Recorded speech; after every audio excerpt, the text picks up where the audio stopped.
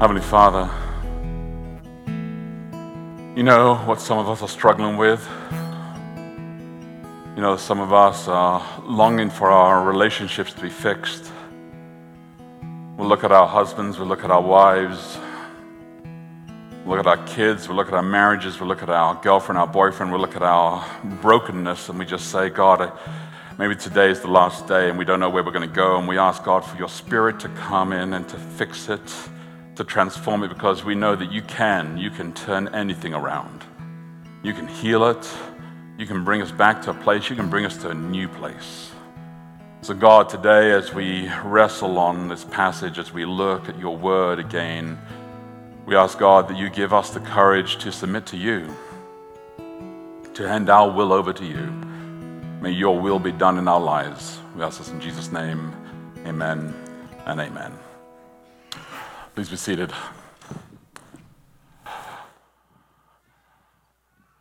So I see quite a few new faces today, and you may have turned up a little bit later. And so if you did, I just want to let you know that if you want to copy the manuscript, then just raise your hand, and Peter or Patty will be handing out the copy of the manuscripts so that you can follow along. I was advised this week by my good friend Jeanette, who reminded me that I may speed up a little bit when I'm speaking.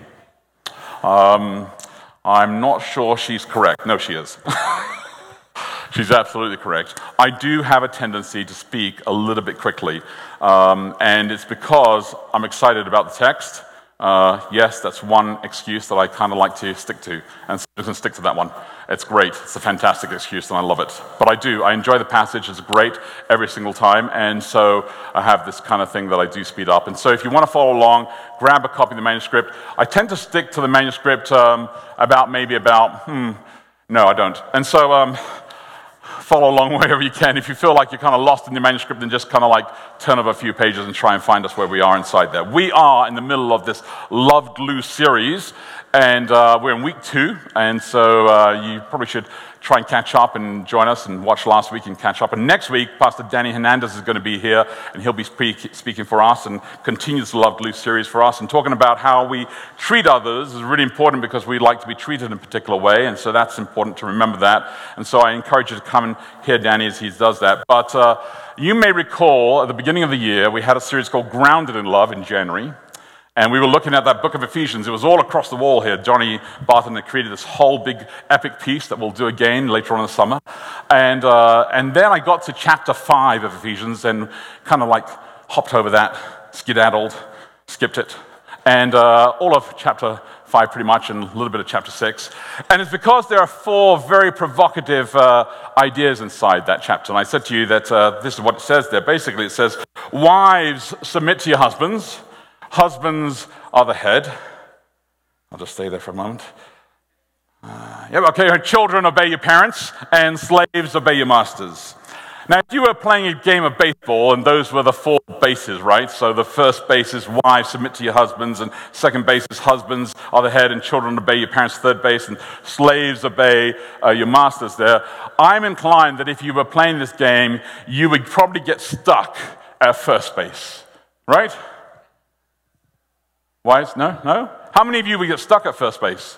You're like, no, I'd fly past that. That'd be easy. Oh, you are a perplexed community today.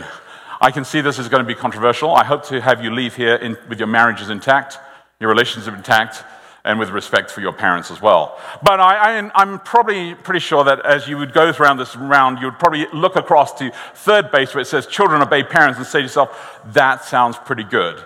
The difficulty is that when it comes to the Bible, there are things inside the Bible that sometimes seem difficult and sometimes seem appropriate. And you may want to say to yourselves, well, can't we just look at the wife submit section and say, ignore?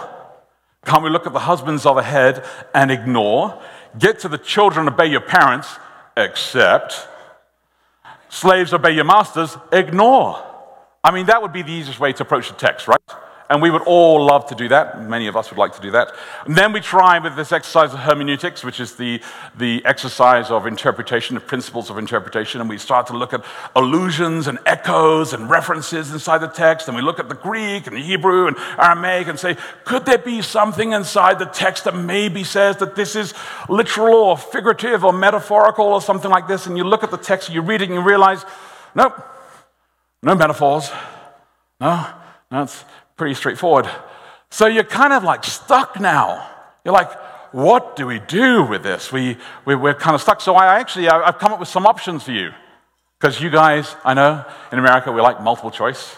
And so I've created a multiple choice test for you, and we have some volunteers. So let's come up here and let's start with just A first. Let's come up with A. Let's come up with A, and let's have these kids come up here. Renee's going to come up here and stand up here, and she is... Actually, let's have Renee, let's have the three kids come up first of all. Edward, you then come up and stand up here, and let's have them. So let's go here, A and B. Oh, yeah. Hey, Edward, why don't you come on this side over here? This side over here. Edward can stay over here. Renee, you come over here, this side here, because you're A, right? And Edward, you come over here. And and you don't show yours just yet. And let's go, are you B or are you A? B, let's come over this side here. You're A, that's it. I'm trying to get the alphabet in order. This is very complex for me. And I did go to school to train for this one. All right, let's go. So, option one, when you're looking at this text, and I know you heard it read by Robin, and you've read it this well this week, you've listened to us discuss this text. Option number A, this is the reaction as to how you can approach this text. This is how you would think about Paul. Let's see what it is. That Paul is high. The form of weed provided in the Greek-Roman era, and that he was just really high, and that's what he was like, oh, I don't know what I was writing at this point. And so that's what happened. It's just like the text is just like, he was just, yeah, I don't know. And then he just kind of came back, children of Bay, and then kind of like he was just not really connected. That's option A. All right, let's go to option B. That Paul is out of touch. You know, because clearly he had no sense about this. He was not married after all. He was not a parent. He was not a slave. He's not a very sensitive person. And so you have to take everything he does with a little pinch of salt, right?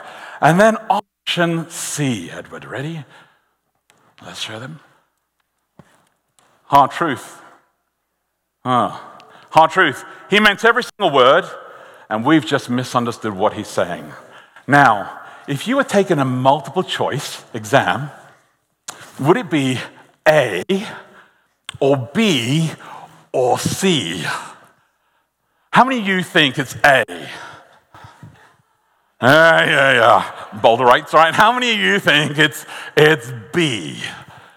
That he's just a little bit out of touch, doesn't really know his inner self. He's not a 90s man, doesn't cry. All right. And then how many of you think it's just the hard truth, just get over it? And how many of you just don't like voting? Yeah, all right. Yeah, well, it's difficult, isn't it? Well, you know, and Paul understands this. This hard truth option that Edward has here is very, very difficult. And in fact, actually, Paul says this. He says sometimes, he gave this counsel to 2 Timothy. He said, listen, 2 Timothy chapter 4, for the time is coming when people will not itching ears, and they will accumulate for themselves teachers to suit their own passions, and will turn away from listening to the truth and wander off to myths, and they will drop things because they're out of touch. And then the issue is that they need to accept the hard truth, and they don't want the hard truth. What they want are preachers that are going to come along and say to them, hey, he was just high and he was out of touch. But the hard truth, that's really unacceptable to them. So really it's option C, and that's where it stands. But maybe there could be an option D. Could there be an option D? I know, Arthur. You want to come up here, Arthur? You want to come and help Edward? You can come and help Edward. It's good. Yeah, come on. King Arthur usually helps people with around knights. Yeah, come on up.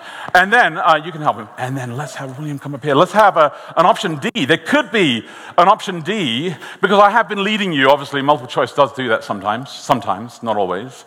Could there be this one? It's a visionary passage. You're like, no, yes, This was a visionary passage. It was uncomfortable 2,000 years ago. It's still uncomfortable today because Paul has something really visionary to tell us that we're thinking to yourselves, I don't know if I really like this. But the truth is that we don't really like that at all. We're kind of really stuck much more with this one here where we just say it's just a hard truth. And when we stick to hard truth, we kind of stick to the idea that Paul is just basically a male chauvinistic, and you can fill that word in after that. We kind of stick with this one hard truth, and we just say he's a patriarchal leader, and so that's what it is. We kind of say he's an absolute, and you can fill that word in as well, right here with the hard truth, because we don't like the visionary. We kind of say that he's just a child of his era, so we kind of like this one here. But the visionary one, that's very difficult. I even went online, because this is one of the most popular approaches to this passage. I went online and I looked up what other tribes and other churches kind of interpret about this passage, and this is the number one approach to this passage. And this is what happens. They quote this passage, and then they say things like this. I'm going to read from different websites, and here they say, throughout the Old Testament, women were active in religious life of Israel, but generally were not leaders. Women like Deborah, Judges 4, were clearly the exception, not the rule. There was no woman with an ongoing prophetic ministry. No woman was a priest. No queen ever ruled Israel. No woman wrote an Old Testament or New Testament book. Isaiah 3 indicates that God allowed women to rule only as judgment. And then it gets better. It says their home and their children are to be their priority, in contrast to the world's emphasis today on careers and full-time jobs for women outside the home. There you go. Sermon is done. Okay, we could, let's have the worship team now come forward, and we can be done. Because this is where everybody would like us to land. That's what most people would like us to land. If I ended the sermon right now, out of 10, how many of you would be like, oh, I'm on the 10 side? Let's try this. Let me see where you guys really feel. Do you feel like that's what the place is? You don't want to vote because you're worried about your marriage. Right? Do I say the truth? Can I arrive home and be alive? This is what you're thinking in your head. Oh, it's difficult, isn't it? Because this is actually what we do, and we practice this stuff, and we become oppressive because this is the one. But actually, visionary is where it's at. Not the high one, not the out of touch one, not the hard truth one, but the visionary one. All right, you guys can go have a seat. Thank you so much for helping us out. That was fantastic. We're going to try and approach this visionary one. Yes. So, Arthur, you can stay up here. That's great. I like it. This is good. And Arthur's actually got option E. He's like, but the stage is so good. Arthur's going to be a great preacher one day. He will be. It'll be great. When I'm sitting down with couples and helping them to prepare for marriage, or sitting down with them if they've been married for a while, it's not that I have the answers or anything like this, because that would be insane to imagine that. It's that the truth is this, that what I really hope for couples more than anything is that they learn that they can actually ask each other the questions. More than anything, that you realize is that we can actually communicate to each other. What it is, at times, we don't know what to say to each other. We don't know how to say it to each other. We don't know when to say it. We don't know that we have these ideas, these thoughts that we've picked up and we've got them inside us. And the problem is that sometimes we enter into marriage and we haven't actually even really articulated some of these, so we haven't thought about it. It's just important to do that. This is the same principle when it comes to our relationship with Jesus. It's the same thing that we are doing all the time. It's what I believe I'm called to do when it comes to Jesus, how to listen to Jesus, how to respond to Jesus, and how to connect with Jesus. That's all it comes down to, because when we do, we can actually live in this space with Jesus Christ.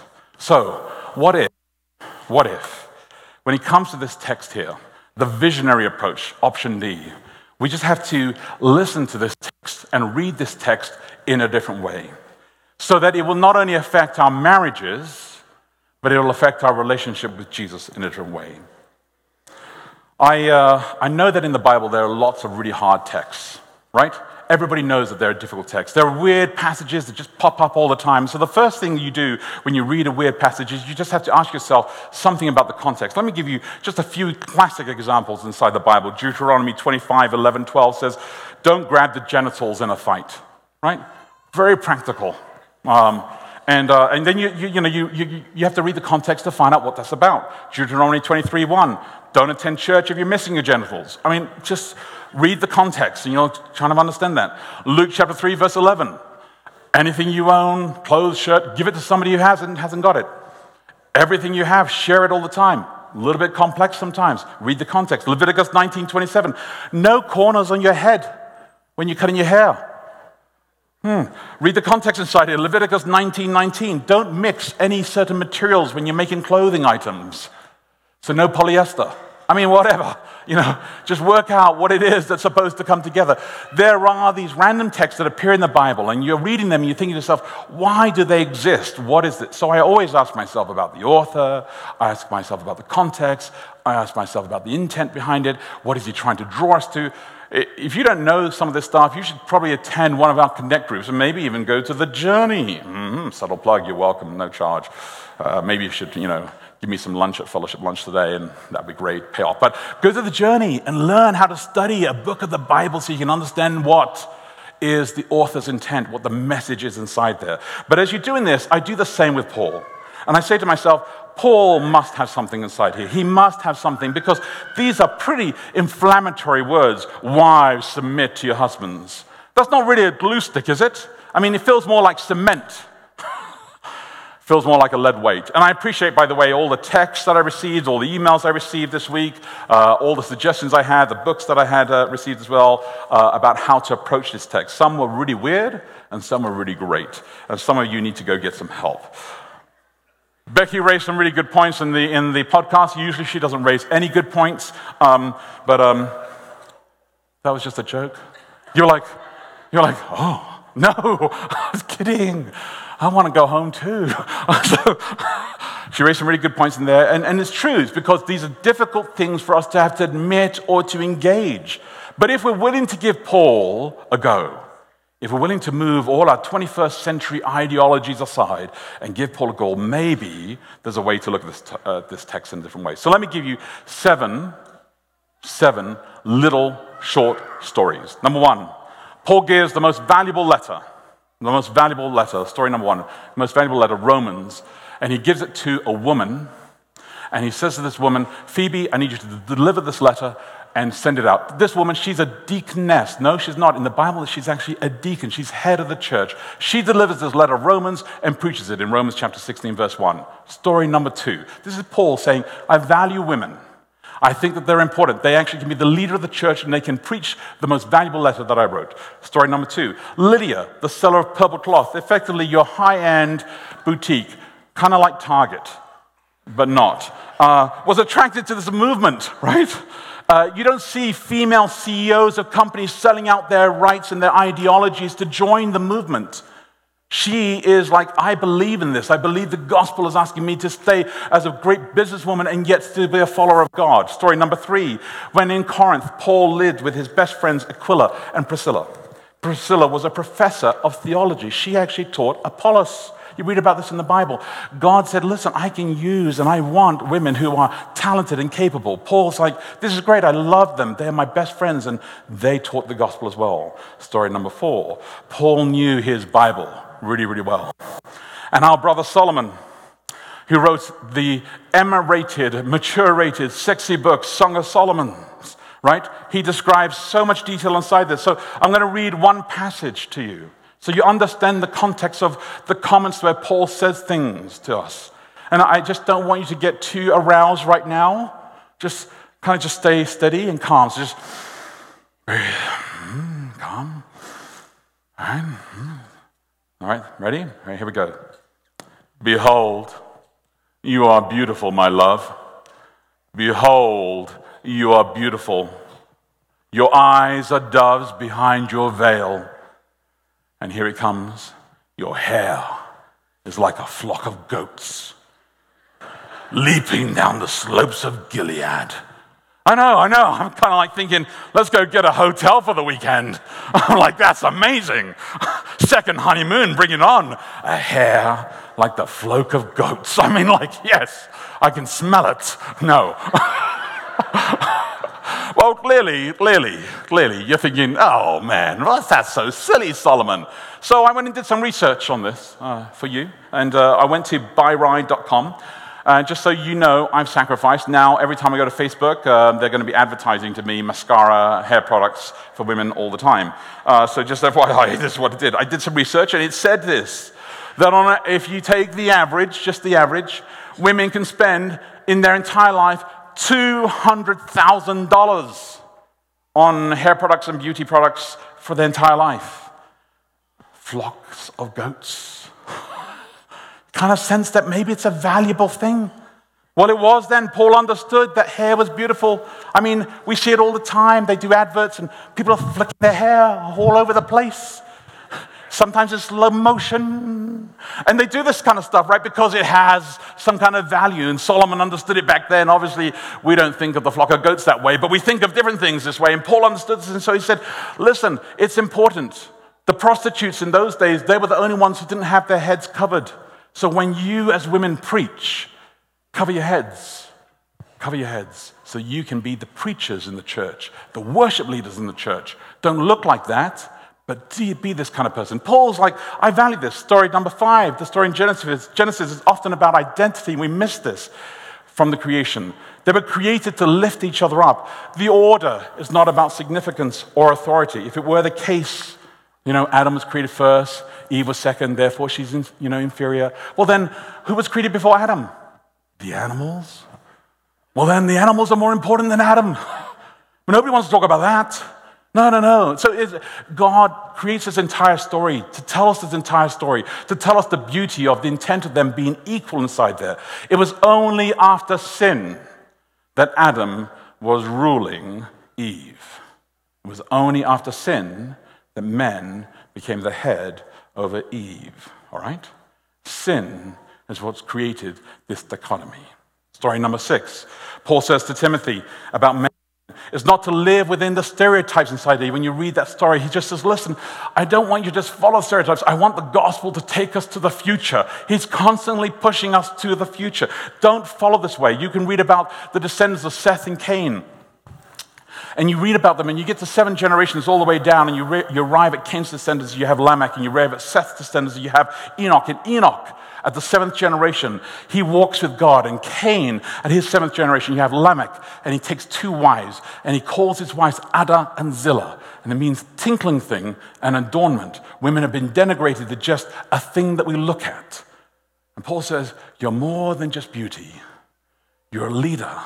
You were created by God to do amazing things, to preach and to lead in church. Paul says this, I want you to be more amazing than this. Story number 7. When the woman caught in adultery is brought forth in front of Jesus. She's brought forth by herself. I'm not quite sure how you commit adultery by yourself. Well, apparently so in those days it was possible. Paul knew this. Paul knew the world. He knew what the world was like. When they brought her forth, she was naked. Look, I don't even want to be naked myself in front of the mirror, let alone naked in front of an entire crowd. Paul knew what it was like to be shamed. When Jesus kneels down and he writes in the dust, all the disciples see him writing in the dust. This is the time I'm thinking, John, you should have looked over and seen what he was writing and then wrote it in the gospel. That would have been helpful to us. But clearly John's like, I can't see, but he's writing something significant in the dust. And it's affecting everybody inside there. The story, though, does this, that Jesus says he stood and he defended her. And he said, you are not alone. I am with you. No one else would. And Paul understands this. When the world is against you, Paul understands what it's like.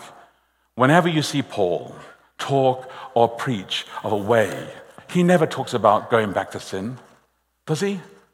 Any of his letters ever say, hey, here's model A, and I want you to now come back so you can live over here under the shackles of sin, because I remember those days, and they were fun, right? He never says, God rescued me on the road to Damascus, but boy, I'd like to go back and be Saul again, so let me pen all of this kind of stuff. So why in the world would he ever write a text that says, hey, you know what, I think I see what happened here. There was sin when men were ruling women And that's what actually took place over there, where sin took place and it was over here. I actually think what you should do is you should go back to the place where men should rule women. That's what we should do. Paul's not saying, let's go back to the place of sin. Paul's always saying, let's come back to the place where God intended you to be. The problem is that when we read this text, we always read verse 22. Wives, submit to your husbands. And we don't read verse 21. Submit to each other. We don't read verse 18. Submit in the Holy Spirit. We don't read verse 1. Be imitators of God. Walk like Jesus Christ. Give of yourself. We don't do any of this stuff.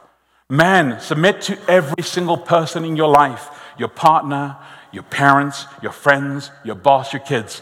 That is not the narrative to be a great man. Submit to another person. No? To be a great man is you must stand strong against all odds. Be the Spartan, the one person on the front line. That's what we teach. We don't teach submission to anything. So then you wonder why it's so hard for somebody to give their life to Jesus Christ. Because it is the narrative of Satan to be the strong person by yourself against the world. Do you understand what I'm saying? It is the narrative of Satan to be the strong person by yourself against the world. I don't need friends. I don't need community. I don't need love. I'm just on my own. In my marriage, I can just tell somebody, I got it covered. I don't have to tell you what anxiety I have, what stress I have. I can handle this all. I will protect it all. I will keep the finances. I will keep the secrets. I just bottle it all up and keep it inside because I'm the man or I'm the woman. I'm the one who's going to do this. And saying, I need you to learn how to submit. Women, I need you to submit to your partner, to your parents, to your friends, to your boss, to your kids. We don't submit to our kids. We're the rulers of our kids. Imagine if we submitted to our kids, if we loved them at the way that we actually submitted to them. It's not quite that easy. So that's why Paul says, listen, I'm going to tell you about this. I'm going to show you marriage, in parenting, your job. And he unpacks this, and even in this passage, the passage that we don't even like today, he spends 3 verses on women and 9 verses on the men. Because he tells them, I need you to remember all this stuff. Remember when you got together with your wife or your husband? Remember when you were interested in them? You're like, yeah, I remember when I was interested in them. Hopefully you still are. Remember how much you were willing to do for them? Do for them all the time? The words were not hard then. When did it stop? Was it the second day? Was it the second week? Was it the second month or the second year or the second child or the second mortgage? When did the pressure become so much that you suddenly thought to yourself, no, I don't have any time? Our problems with our marriages and with our relationships is not our partner's fault. I know. If only they did this, boy, our marriage would be so much better. Our problems in our marriages is us, which is very, very difficult to hear. It takes a long time for people to actually arrive at that point there. It's us. We have that problem. I have no problem submitting to Becky as long as she submits to me. That's not what the Bible text says. The Bible text says submit, not on condition that she would submit back. I have no problem giving my life to Becky as long as she gives her life to me first.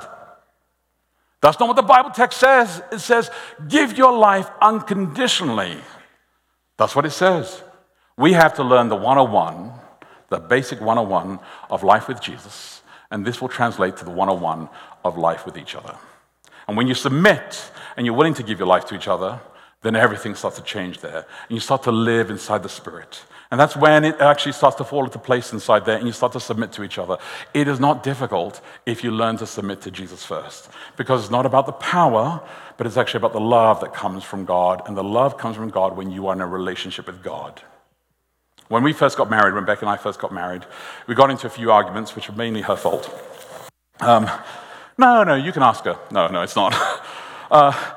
Truth is this, that my level of maturity was immaturity was incredibly high, incredibly high. I thought, looking back, I'm like, my goodness. I thought that I was very mature when I got married. But now I'm looking back, oh my goodness, the decisions I made, the things we did. I remember there was this thing where I like to walk around our house in my shorts. And when I say my shorts, I'm not talking about my khaki shorts or my gym shorts, they just mean my underwear. And Becky would like nudge me and say, hey, do you think you should put some clothes on? I'm like, oh, I feel fantastic. I'm just like happy walking around in my underwear. It feels great. And she would say, well, it'd be a good idea. And I'm like, what do you know? It's great. One day the doorbell rings and some surprise visitors turn up, and I'm in the living room in my underwear. And Becky just lets them in, not thinking that I may have not got dressed that day.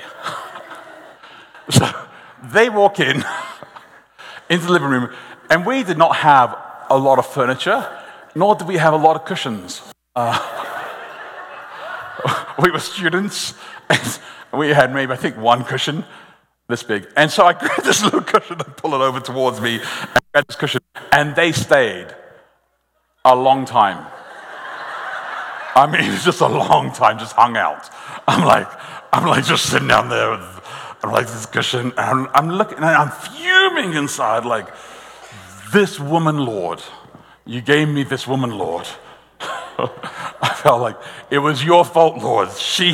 You gave me her, and like now, look at this, and needless to say, it took a long time. It took a long time to recover from that, because we had not learnt to submit to each other, which is actually what verse 21 says: submit to each other. Before you get to the practical elements of why submit to your husbands, it says both of you submit to each other. We hadn't learned that. It took a long time to get to that place. There's no subject you can't bring up. There's no issue you can't face. There's no road you can't recover from in your marriage. If you learn to actually submit to each other, you can bring up anything you need to. And the strongest marriages, the love glue that actually does that, are those who actually do learn to submit to each other. They really do. And so I want to encourage you, more than anything, to learn this about Jesus Christ, that he's calling you, first of all, to learn how to be connected to him. Because when you submit to Jesus Christ, when you're connected to him, and he is the source, you start to see each other differently. And texts like Ephesians 5, they don't become about 21st century ideologies. It's not saying about oppression or anything like this. It's actually just saying, I love you, and I will do whatever it is to lift you up. And I love you, and I will do whatever it is to lift you up. Paul's dynamic was ahead of his time. It was ahead of his time. For a man to actually be a servant of his wife at his time, oh my goodness, unheard of. Unheard of. For a woman to actually be submitting to a husband when Artemis, the great Greek goddess at that time, was actually a great leader and held all religion in her control. I mean, this was a paradigm-shifting world. Paul said the gospel calls us to a time before sin. And we should have our marriages always moving back to a time before sin. That's what we should do. Our relationship should always be moving back to something that sticks and lasts. And that's the narrative that Paul wants to bring us to. So I'm going to read a text to you. I'm going to ask you to come forward for this text because we're going to sing a song. Sorry, Courtney. This text is found in John chapter 15. And the reason I'm going to ask you to come forward here is because this is what we do. We stand up, and the reason we come forward here is because we gather as a community. Fran is actually going to do a blessing on us at the end. We're going to gather here, we're going to sing this song. It's a song that's actually words that are going to speak into your life. And as we sing this song, I want you to think about the words that we sing here. I'm going to read this text to you. And this text is actually a beautiful passage in John chapter 15 where Jesus says, he is the source. When you are connected to him, you think differently and you act differently. So, eyes with me. And Alex, why don't you help us? Thank you. Come forward and join us right here and listen to this text. I am the true vine. My Father is the vine dresser. Every branch in me that does not bear fruit, he takes away. Every branch that does not bear fruit, he prunes that it may bear more fruit. Already you are clean, bear more fruit.